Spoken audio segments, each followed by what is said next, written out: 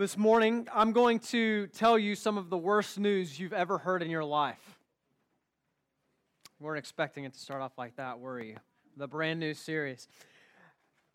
The bad news is the reason that the good news exists, though. So the reason that we're going to talk about some of maybe the worst news that we've ever heard is that we need the backdrop of the bad news. We need the darkness of the bad news to even be able to understand why we need the good news in the first place. If you've ever gone shopping for a diamond before, when you go to the jeweler and they take the diamond out for you to look at it, they're going to put it on some black felt or some black velvet, right? Why do they do that? It's because with that black backdrop, you're able to see the intricacies of the diamond. They want you to see the cuts, and they want you to see the shape, and they want you to see the glimmer that comes off of the diamond as the light hits it, and you can see it better when there's a black backdrop. The book of Romans is like no other book in the Bible. The book of Romans takes us through the gospel from start to finish. It's going to walk us straight through the gospel. William Tyndale, he once said that every man should know the book of Romans by heart. John Calvin, I think there's a quote. John Calvin said, "When anyone understands this epistle," which is a word for letter, he has a passage opened to him to the understanding of the whole Scripture. Martin Luther said, "Romans is the absolute epitome of the gospel." All right, so these are all kind of great men of the faith, people who have been instrumental in the history and the life of the church, and every single one of them again and again talks about the importance of the book of Romans and how key understanding really the book of Romans is to understanding the gospel. The book of Romans was written by Paul, and Paul in the book of Romans covers all kinds of questions. So if you've got a question about Christianity, I can guarantee you that Paul covers it in this book. Some of the examples there's some of the questions we're going to cover throughout the series. What is original sin? Why is there so much evil in the world? Why does sin deserve death? Why did Jesus have to die? How can somebody be saved? How can I overcome habitual sin? What's the importance of Jesus' resurrection? Does God choose who will be saved? Can we lose our salvation? Those are just some of the many questions that the book of Romans answers, and Paul is going to walk us through as we go throughout this series. Like I said, it was written by Paul, and Paul wrote the book of Romans to the Christians who were in Rome. He actually didn't even know these people personally. He had never been to Rome before. Paul was formerly went by the name Saul. And Paul, who was probably the greatest church planter ever, before he became a church planter, he hunted Christians for a living. He was one of the greatest persecutors of the church, and he used to travel from town to town, and he would find Christians, drag men, women, and children out of their homes, and throw them into prison, and he would cast his lot against them as they were sentenced to death. And he lobbied for the death penalty as often as he could for Christians. So Paul spent his life ruthlessly trying to extinguish the message about Jesus and anybody who believed it. And then one day on the road to Damascus, as Saul was walking along to go and find more Christians to throw in prison, God met him on that road and everything changed. A light shone from heaven. He fell to the ground, and he realized that the Jesus that he had been persecuting was actually the God of the universe, and he had been persecuting God himself, okay? And God called him to turn and said, "I've got other plans for you, Saul. You're going to follow me now, and you're going to work for me." So that's who's writing this letter, okay? And he's writing it to the Romans, and the reason he was writing it is because he was planning on visiting them. He had tried to visit before and had been unsuccessful in getting there so far. And so he was letting them know about his plans to come and visit. And he also wanted to bring some clarity to them about what the gospel is. He wanted to lay out the gospel for them so that there was understanding, mutual understanding, okay? So like I said earlier, we're going to go through the book of Romans as a church. because I want you guys to have a firm understanding of the gospel so that, number one, you can know not just that you're saved, but how you're saved and why you're saved, and also so that you can explain that to other people. And I want our church to have a firm foundation. I want our roots to grow down deep into Christ. I want our church to be built upon the solid foundation of the gospel because, guys, there is all kinds of crazy teaching out there, okay?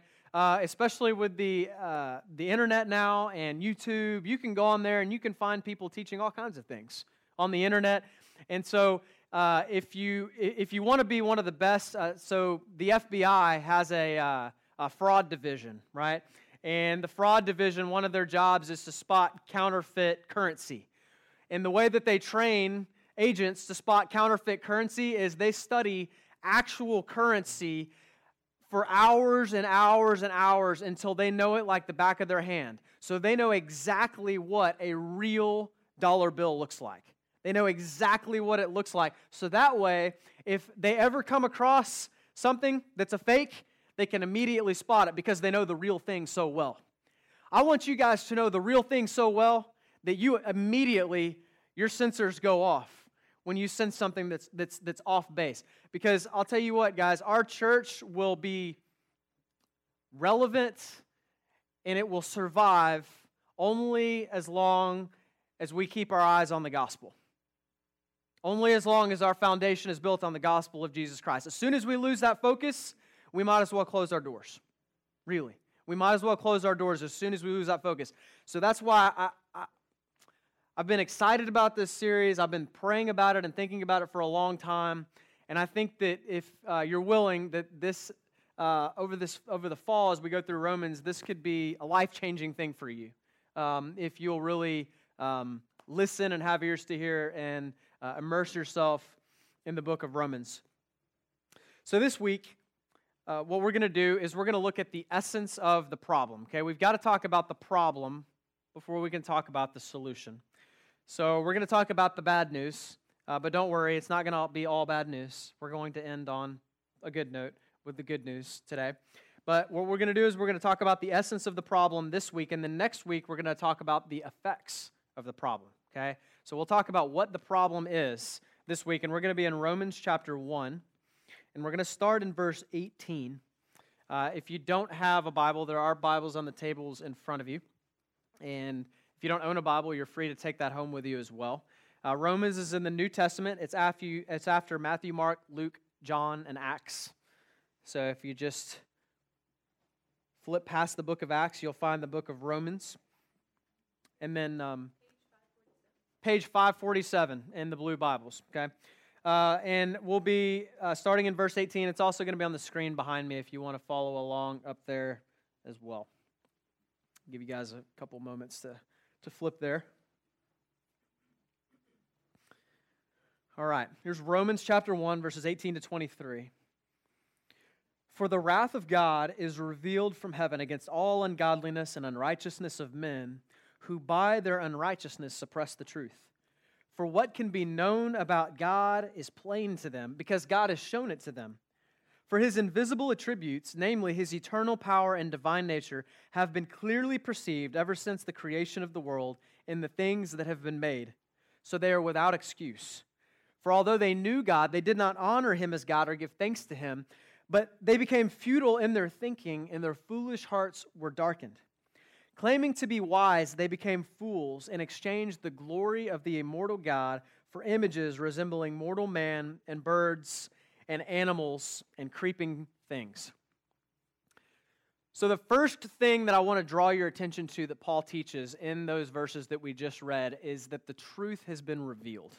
Okay, the truth has been revealed. Paul says in verse 19 and 20 that God has made the truth about himself plain to everybody, that he's shown it to us. And he says that it can be clearly perceived. Have you guys ever heard of maybe a criminal who got charged with a crime, and it might have been something big that was in the news, and they kind of make up a cover story, And for years and years and years, they tell this cover story and this lie to try to, because they swear they're innocent, even though all the evidence points to the fact that they're guilty. And they'll tell this lie so many times over and over and over again that after a number of years, they actually begin to believe that the lie that they spun is true. Like they tell it so many times that they actually start to believe it themselves. There's actually a name for this. It's a real thing, and psychologists call it the illusory truth theory. And it's basically the idea that you can actually tell a lie so many times to yourself over a period of time that you'll really begin to believe it's true. So that if you took a lie detector test, it would not detect that you're telling a lie after a while. Because you've been telling this thing for so long, your brain, for whatever reason, has started to believe it. And this isn't just true for criminals, it's also true in the larger culture. There are cultural myths that we have been told and have been telling for years and years that we now just believe are true without really examining the evidence, but they're actually not. For example, you can only use 10% of your brain. How many have heard that before? That's not true. You can use a lot more than 10% of your brain. Another myth is that we only use 10% of our brains. It's not true. How about this one? Eating carrots improves your eyesight. Whose parents told them that when they were growing up? They were lying to you. They might not have known they were lying to you because of the illusory truth theory, but they were. Eating carrots does not have a direct impact on your eyesight. Vitamin C prevents the common cold. Anybody believe that one? It does not prevent the common cold. Vitamin C does not prevent the common cold. How about this one? This made me frustrated because, when I would go swimming in the summertime, after I would eat, I was always forced to wait 30 minutes before I got in the water. Did you know that eating has no bearing on increasing the risk of cramps when you swim? It doesn't. That's a myth. Eating before swimming does not itself lead to an increase in the risk of cramps. You see, what's happened is that we've suppressed the truth for so long that we now miss the obvious. All it would take was just a few minutes of research and we could discover the truth about these things. But we don't do that because we've been told something for so long that we just believe it. And it's second nature to us. Scripture says the truth about God is obvious in the same way, but we've suppressed it. We've been told a lie for so long that we've actually started to believe it's true. How is the truth of God obvious to us? Well, Paul says right here that his invisible attributes have been clearly seen in the things that have been made. So he says, just look around you. Just go outside and look up at the sky and look around you at all the things that have been made. Psalm 19:1 says that the heavens declare the glory of God and the sky above proclaims His handiwork. Have you ever wondered why the universe is so big and why there are so many universes? Have you ever wondered that?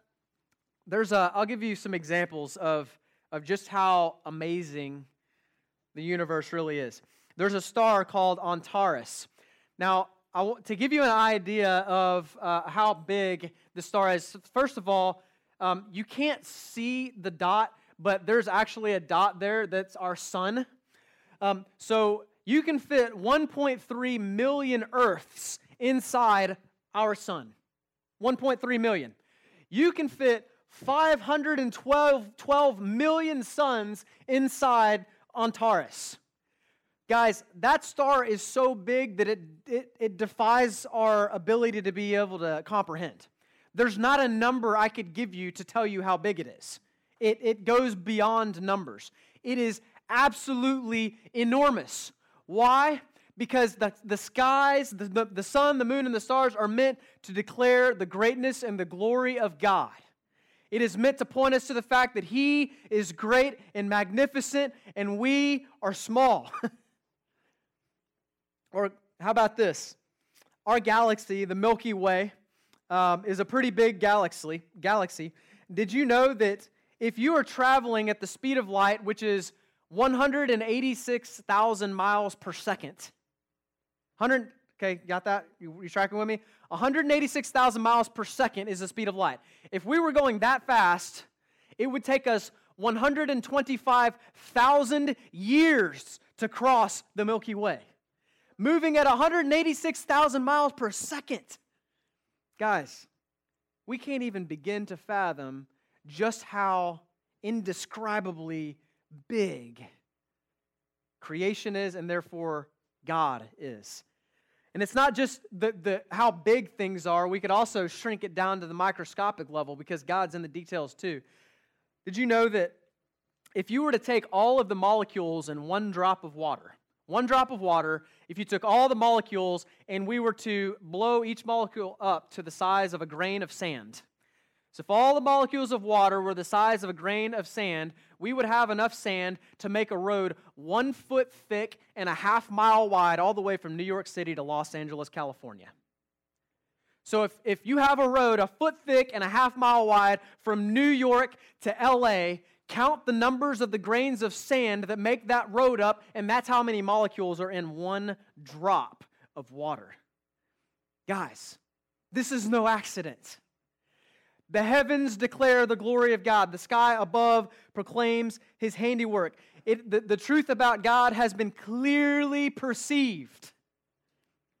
Isn't it obvious to you this morning that the truth is obvious when we really stop and think about those things? They're no accidents. God is clearly revealing Himself to us, and we've suppressed the truth. And if that's not enough, if creation's not enough, then God wrote you a love letter called the Bible. Not only does He tell us about Himself through the things that have been made, about how big He is and about how great He is and about His glory, but then He tells us about His character. I mean, He reveals all kinds of things to us in His Word. He tells us how we can relate to Him and how we can have a relationship with Him. He tells us about His moral qualities. And, Scripture, the Bible, is literally the best attested work of literature in the history of antiquity. There is no work of literature that is more documented than the Bible. And yet there is no work of literature that is more disputed than the Bible. Why is that? Because they suppress the truth. They suppress the truth. We have over 25,000 manuscripts of the Bible. Over 25,000. Okay? And I think the second highest, if I'm not mistaken, Jamie, you might know, it's Homer's Iliad and Odyssey. After that, and there's like 800 manuscripts of Homer's Iliad and Odyssey. And the most original copy of Homer's Iliad and Odyssey we have, I think, was written 400 years after the original time of its writing. We've got fragments of the Bible that are dated within 30 years of the original copy. Guys, the evidence is overwhelming that this Bible has not changed. It's the same as the day it was written down. And yet, there are people who are devoting their lives to trying to tell people that we should ignore it. They suppress the truth. God has clearly revealed Himself in creation. He's revealed Himself in Scripture. And then, if that wasn't enough, He actually left heaven and came to earth personally. Jesus left heaven and came, and He dwelt among us, John chapter 1 says. The Word became flesh and dwelt among us. Hebrews 1:3 says that in these last days, God has spoken to us by His Son. Jesus said, if you've seen me, you have seen the Father. You want to know what God is like? Just look at Jesus. God in the flesh came down. I hear people all the time, I'll talk to people all the time who will say, it'd be a lot easier to believe if God would just, prove Himself to me. If God would just, come and do a miracle. If God would just do this and do that. But guys, I mean, when we sit back and we examine these things and we talk and we realize all that God has done in creation and in the Word and the fact that He left heaven and He came to earth, what more do you want Him to do? I mean, He came and literally walked the earth. And then He rose from the dead. And yet, people continue to suppress the truth. Everybody wants proof that God is real, a miracle, and they'll say there's not enough evidence, but the burden of proof is not on God. The burden of proof is on us to prove that He isn't real because the evidence is stacked in His favor, big time. The evidence is not stacked in the favor that there's no God. You see, the real problem isn't an evidence problem, it's a heart problem. We don't need more evidence that God exists. You don't need more evidence that God exists. That's not the problem. The problem is a heart problem. Jesus puts it perfectly in John chapter 3, verses 19 to 20. Here's what Jesus says. He says, "The light has come into the world, and people loved the darkness rather than the light because their works were evil. For everyone who does wicked things hates the light and does not come to the light, lest his works should be exposed." That sounds a lot like they suppress the truth, doesn't it? They resist the light. They don't come to the light. They suppress the truth. The truth has been revealed, and John chapter 3, verse 19 and 20 kind of leads us straight into our next point. The truth has been repressed and replaced. The truth has been repressed and replaced. In verse 18 of Romans 1, Paul says that the wrath of God is revealed from heaven against all ungodliness and unrighteousness of men, who by their unrighteousness suppress the truth. Okay? So God has clearly revealed himself, but the clear truth that has been revealed has been suppressed or repressed by us. And then, not only do we repress the truth, not only do we force it down, do we try to silence the truth, but then we replace the truth about God for a lie. Verse 23 says that we exchange the glory of the immortal God for images. And then verse 25, the memory verse that we recited earlier, it says that we exchange the truth about God for a lie and worshiped and served the creature rather than the Creator. So, sin is more than just stealing or immorality or disobedience. Yes, those things are sinful, but at its root, sin is deeper than that. At its root, sin is idolatry. It's trading the truth about God for a lie. I think Jeremiah 2:13 really sums it up well. God says this in Jeremiah 2:13. He says, "My people have committed two evils. They have forsaken me, the fountain of living waters, and they have dug for themselves cisterns, broken cisterns that can hold no water." Do you see how they repressed and replaced the truth there in that verse? We've forsaken the fountain of living water. We've suppressed the truth. And then we've dug out our own cisterns for ourselves. We've replaced the truth by digging out our own cisterns that can hold no water. Now, it would be devastating to a man if his wife left him, wouldn't it? If his wife just left him, it'd be devastating. But how much more painful would it be? How much more devastating would it be if his wife left him for a life of prostitution? Right? That would be much more devastating and painful.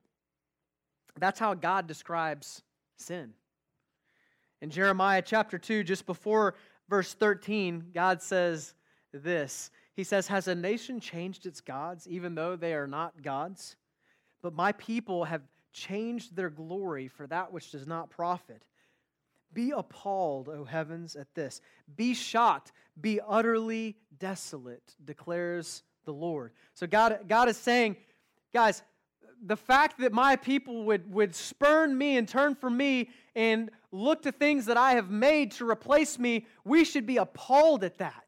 That should be shocking to us. That's an abomination, as God would say in Scripture. Further on in verse 22, he says, "Though you wash yourself with lye and use much soap, the stain of your guilt is still before me, declares the Lord God. How can you say, I am not unclean, and I have not gone after the Baals? Look at your way in the valley and know what you have done. A restless young camel running here and there, a wild donkey used to the wilderness, in her heat sniffing the wind. Who can restrain her lust?" That's a pretty forthcoming language, isn't it, to describe sin? That's how God describes our sin. If that sounds appalling to you, it's because that's the sense that God's trying to get across. It's treachery. It's treachery to look to things that God has made rather than God himself for what we need. This is why the wrath of God is being revealed. Now, modern society's response to God's wrath is that the idea of it is offensive. and it seems unfair to modern people when you talk about the wrath of God. There was a story about 6 weeks ago that I read in the paper, and you guys know, maybe you've been to a Planet Fitness before, and they have these things called judgment-free zones, right? So you'll walk in, and I think the other small gyms here, what's the one we go to, John? Fit for Less, yeah, they have a judgment-free zone there as well, and I think the idea is that you should be able to go in and not be intimidated by these big, muscle guys or whatever that grunt and drop giant weights on the floor and stuff. And so it says it's a judgment-free zone. Well, there was a man in New Hampshire that got himself a membership to a Planet Fitness, and he walked in there one day, right in the middle of the day, and he just stripped buck naked all the way down with nothing, walked right on over to the yoga area, and proceeded to do naked yoga right in front of all these people in there. Just, kind of doing his thing, and to the shock of onlookers, and people are like, they were so shocked they didn't know what to do, and so somebody obviously called the authorities, and the police show up, and they arrest the man, and the only comment that he made, the only thing that he said is, in the police report was, "This is supposed to be a judgment-free zone." That's what he said.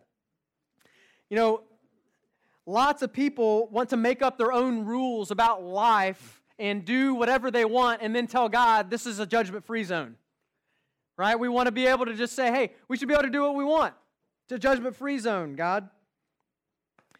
God's wrath, guys, is not an uncontrollable rage, okay? I think a lot of times we put this connotation to the wrath of God, and we think that it's like an alcoholic who's coming home from a night of binge drinking to beat his family or something like that. That's not what God's wrath is.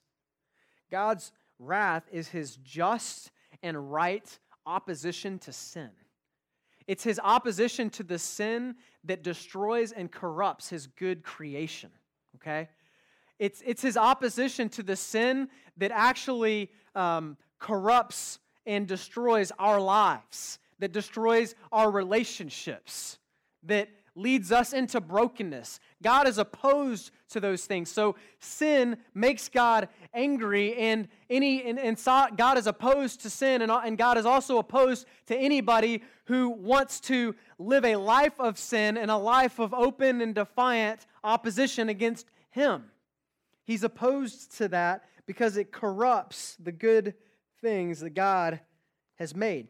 God's wrath or opposition towards sin is a good and right thing. I mean, if we had a justice system that was not opposed to injustices, that'd be a scary society to live in. If people just kind of shrugged their shoulders, if the police and the courts just said, having your house robbed is no big deal. You should have been stronger than the guy that broke into your house. Too bad. That's just how things go, right? That would not be a very good society to live in. We have moral outrage too. Think about it. Think about how you respond whenever you hear a story about, a child being abused or an innocent person having their life taken or something like that. There's this indignation that rises up in our hearts. There's this moral outrage. We want something to be done about this, right? We want this person to pay for what they've done. It's not right that somebody that's innocent would be taken advantage of, right? Have anybody felt that way before? Have you seen that? Yeah, that's a good thing to feel. In fact, if you don't feel that way at injustice, something's wrong. Like your heart is cold, right? Your heart is cold. So it's a good thing to have this opposition to injustice. And should not God feel the same way towards sin? Now, somebody may respond at this point, well, yes, Jared, I agree that God should respond that way to, like a child abuser or to a murderer or something like that, but not all sin is the same. I don't think that it's right for God to be wrathful towards people with lesser sins, right? Some sins aren't as bad as others. Well, two things I'll say to that. First of all, you are assuming moral authority to categorize sin, and then you are putting that authority on God by doing that. So you're basically, saying, I've got the right to be able to determine which sins deserve which punishments, and I'm going to hold God to that standard. Number one, okay? And so we can't really do that. We can't tell God what's just and what's unjust. God tells us what's just and what's unjust. And secondly, maybe this illustration will kind of help you. It's true that in a sense there are some sins that are worse than others, in the sense that some sins have greater and more immediate consequences than others, right? So like if you go and assault somebody, well, that's going to have some immediate consequences, right? For both parties. Number one, the person that you just hurt, and number two, for you, because you're probably going to get caught and go to jail, as opposed to if you lie. Now, lying can start a chain reaction of negative events that, can be very bad, but it's not necessarily going to be the same thing as if you went and physically assaulted somebody, right?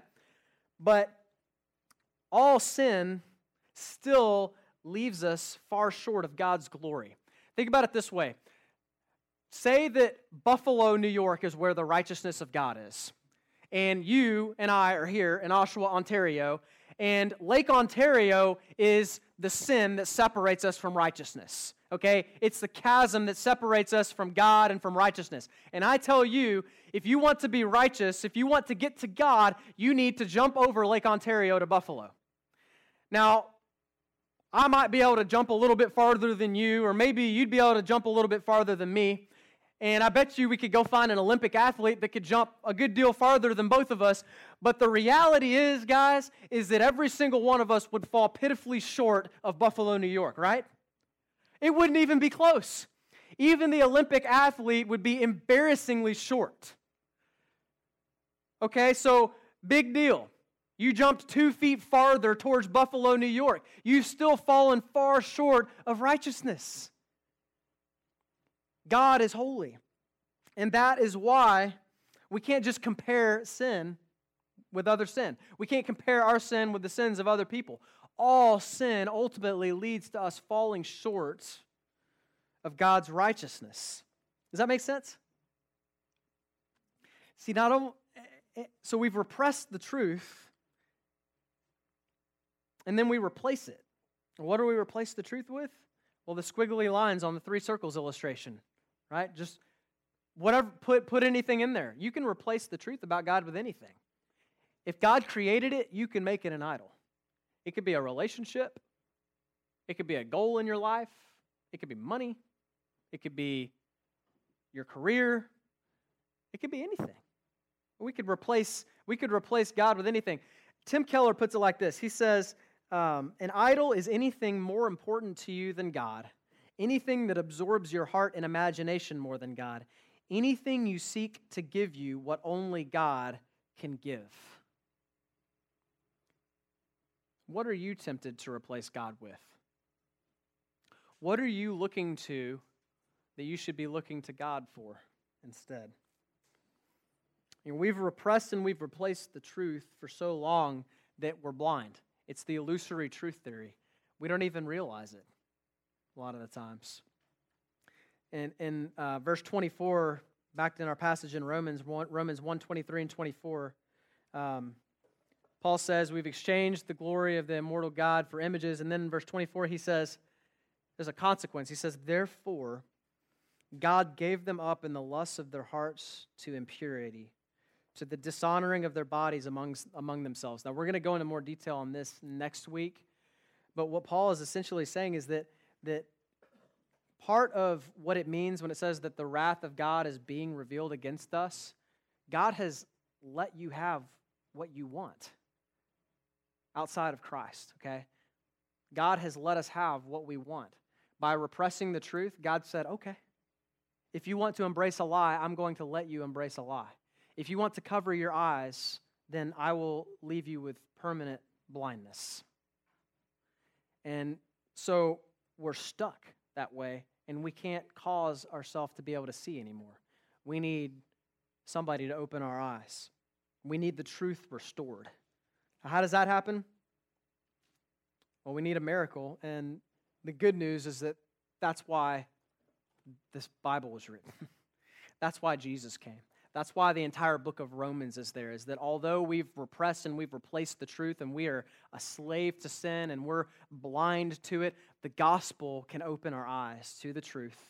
The gospel can show us our sin and can show us that Jesus is our Savior and the only way to salvation. Paul puts it like this in Romans 1:16 and 17. He says, I am not ashamed of the gospel, for it is the power of God for salvation for everyone who believes, to the Jew first and also to the Greek. For in it, the righteousness of God is revealed from faith for faith. As it is written, the righteous shall live by faith.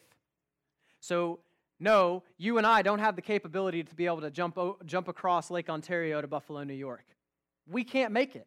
We cannot be righteous. But the good news, did you see the good news in verse 17 of Romans 1 right there? It says the righteousness of God is revealed from faith for faith. That means by faith from start to finish. That means if you want to be righteous, you don't have to earn it. You don't have to try. All you have to do is trust. The truth can be restored by placing your trust, by placing your faith in Jesus Christ. 1 Peter 1, 23 and 25 says, you have been born again through the living and abiding Word of God. And this Word is the gospel that was preached to you. The gospel has the power to open your eyes. And this Word is that God loves us so much that He sent His one and only Son, Jesus, for one reason. And that was to take the punishment that you and I deserved for our sin on the cross. And then Jesus rose from the dead 3 days later. 2 Corinthians 5:21 talks about there's an exchange. It says that, that He who knew no sin became sin so that we could become the righteousness of God. You know, it's pretty neat, isn't it, that, you know, we made an exchange ourselves, didn't we? We talked about it earlier. We exchanged the truth about God for a lie. We repressed the truth and we replaced the truth. That's the exchange we made. And then God, in His response, you'd expect Him to just go, all right, you don't want me? Really? You think that you can find something better? You're going to worship the things that I've made instead of me? Fine. Have it that way then. Get out of my face. But God doesn't respond like that, does He? No. Instead, He makes an exchange of His own. He exchanges the righteousness of Jesus for our sin. Jesus takes our sin on Himself and gives us His righteousness as a gift. That's the exchange that God made. That's called grace. That's called grace. Jesus is the Savior, and He's proven this by being risen from the dead. And salvation is a free gift by faith in His name.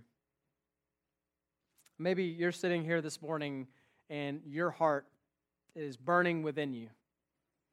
And you know that things haven't been right between you and God. You know that you need to make things right between you and God. Well, the good news is that even though all of us in here, every single one of us in this room have repressed and replaced the truth, you can come to Him this morning because He loves you.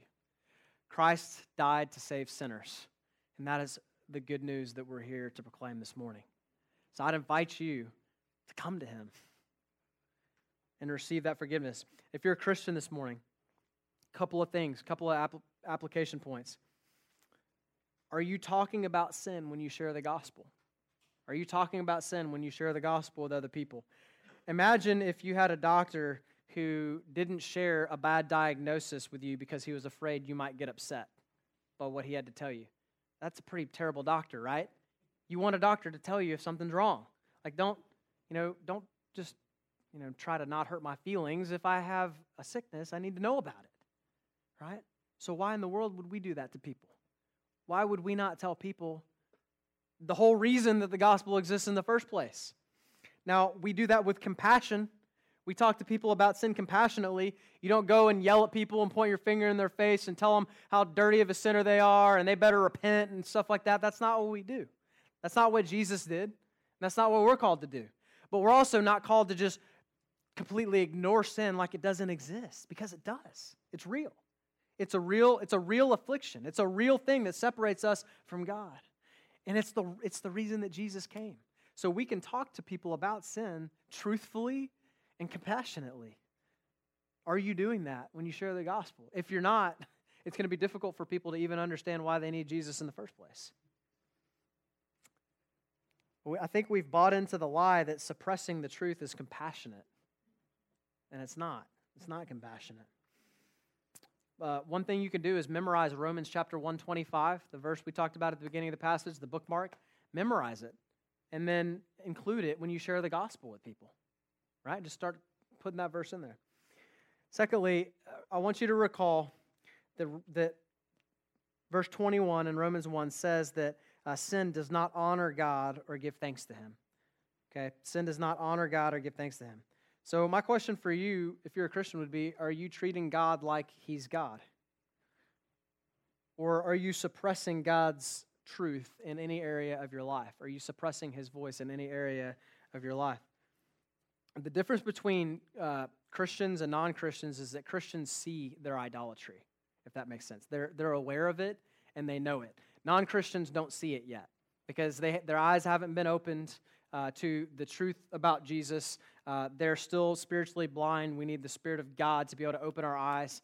And if you're here this morning and you're like, are you saying I'm blind? Well, if you're not a Christian, yes, I am saying you're blind. But I'm also saying you can see this morning if you call upon the name of the Lord Jesus. Like, you can see. All you have to do is ask. All you have to do is say, Jesus, come into my life and save me.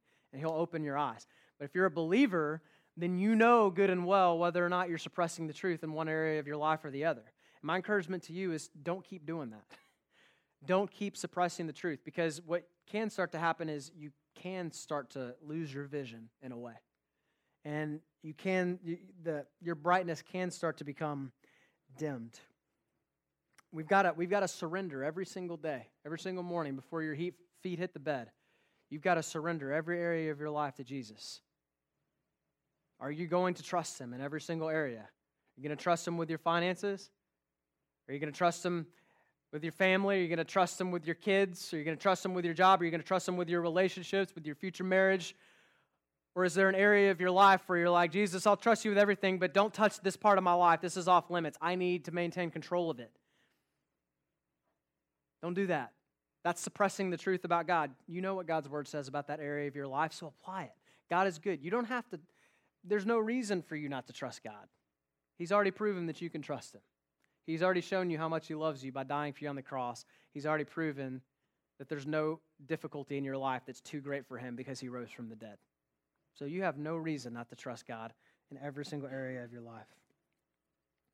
The truth has been revealed. The truth was repressed. The truth was replaced, but now we have the opportunity for the truth to be restored in our lives. And that's what Romans 1:18-23 teaches us. Now, we're going to respond. What time is it? 12:15. We're going to respond this morning by having a short time of discussion questions up on the screen behind me, and then we're going to dismiss after that. So we'll take about 5 or 6 minutes. Just get with your tables real quick, and there's a few questions on the screen. And let's just discuss these questions and talk about how we can apply what we've learned. We do this because I don't ever want you guys to think that you're here to watch a show or that you're here to watch the professionals do things. We're a body, and all of us are called and have gifts, spiritual gifts to bring to the body of Christ. And so we want this to be a family thing where you have an opportunity to speak into this and ask questions. So let's take some time to do that, and then we'll close with our closing song, okay?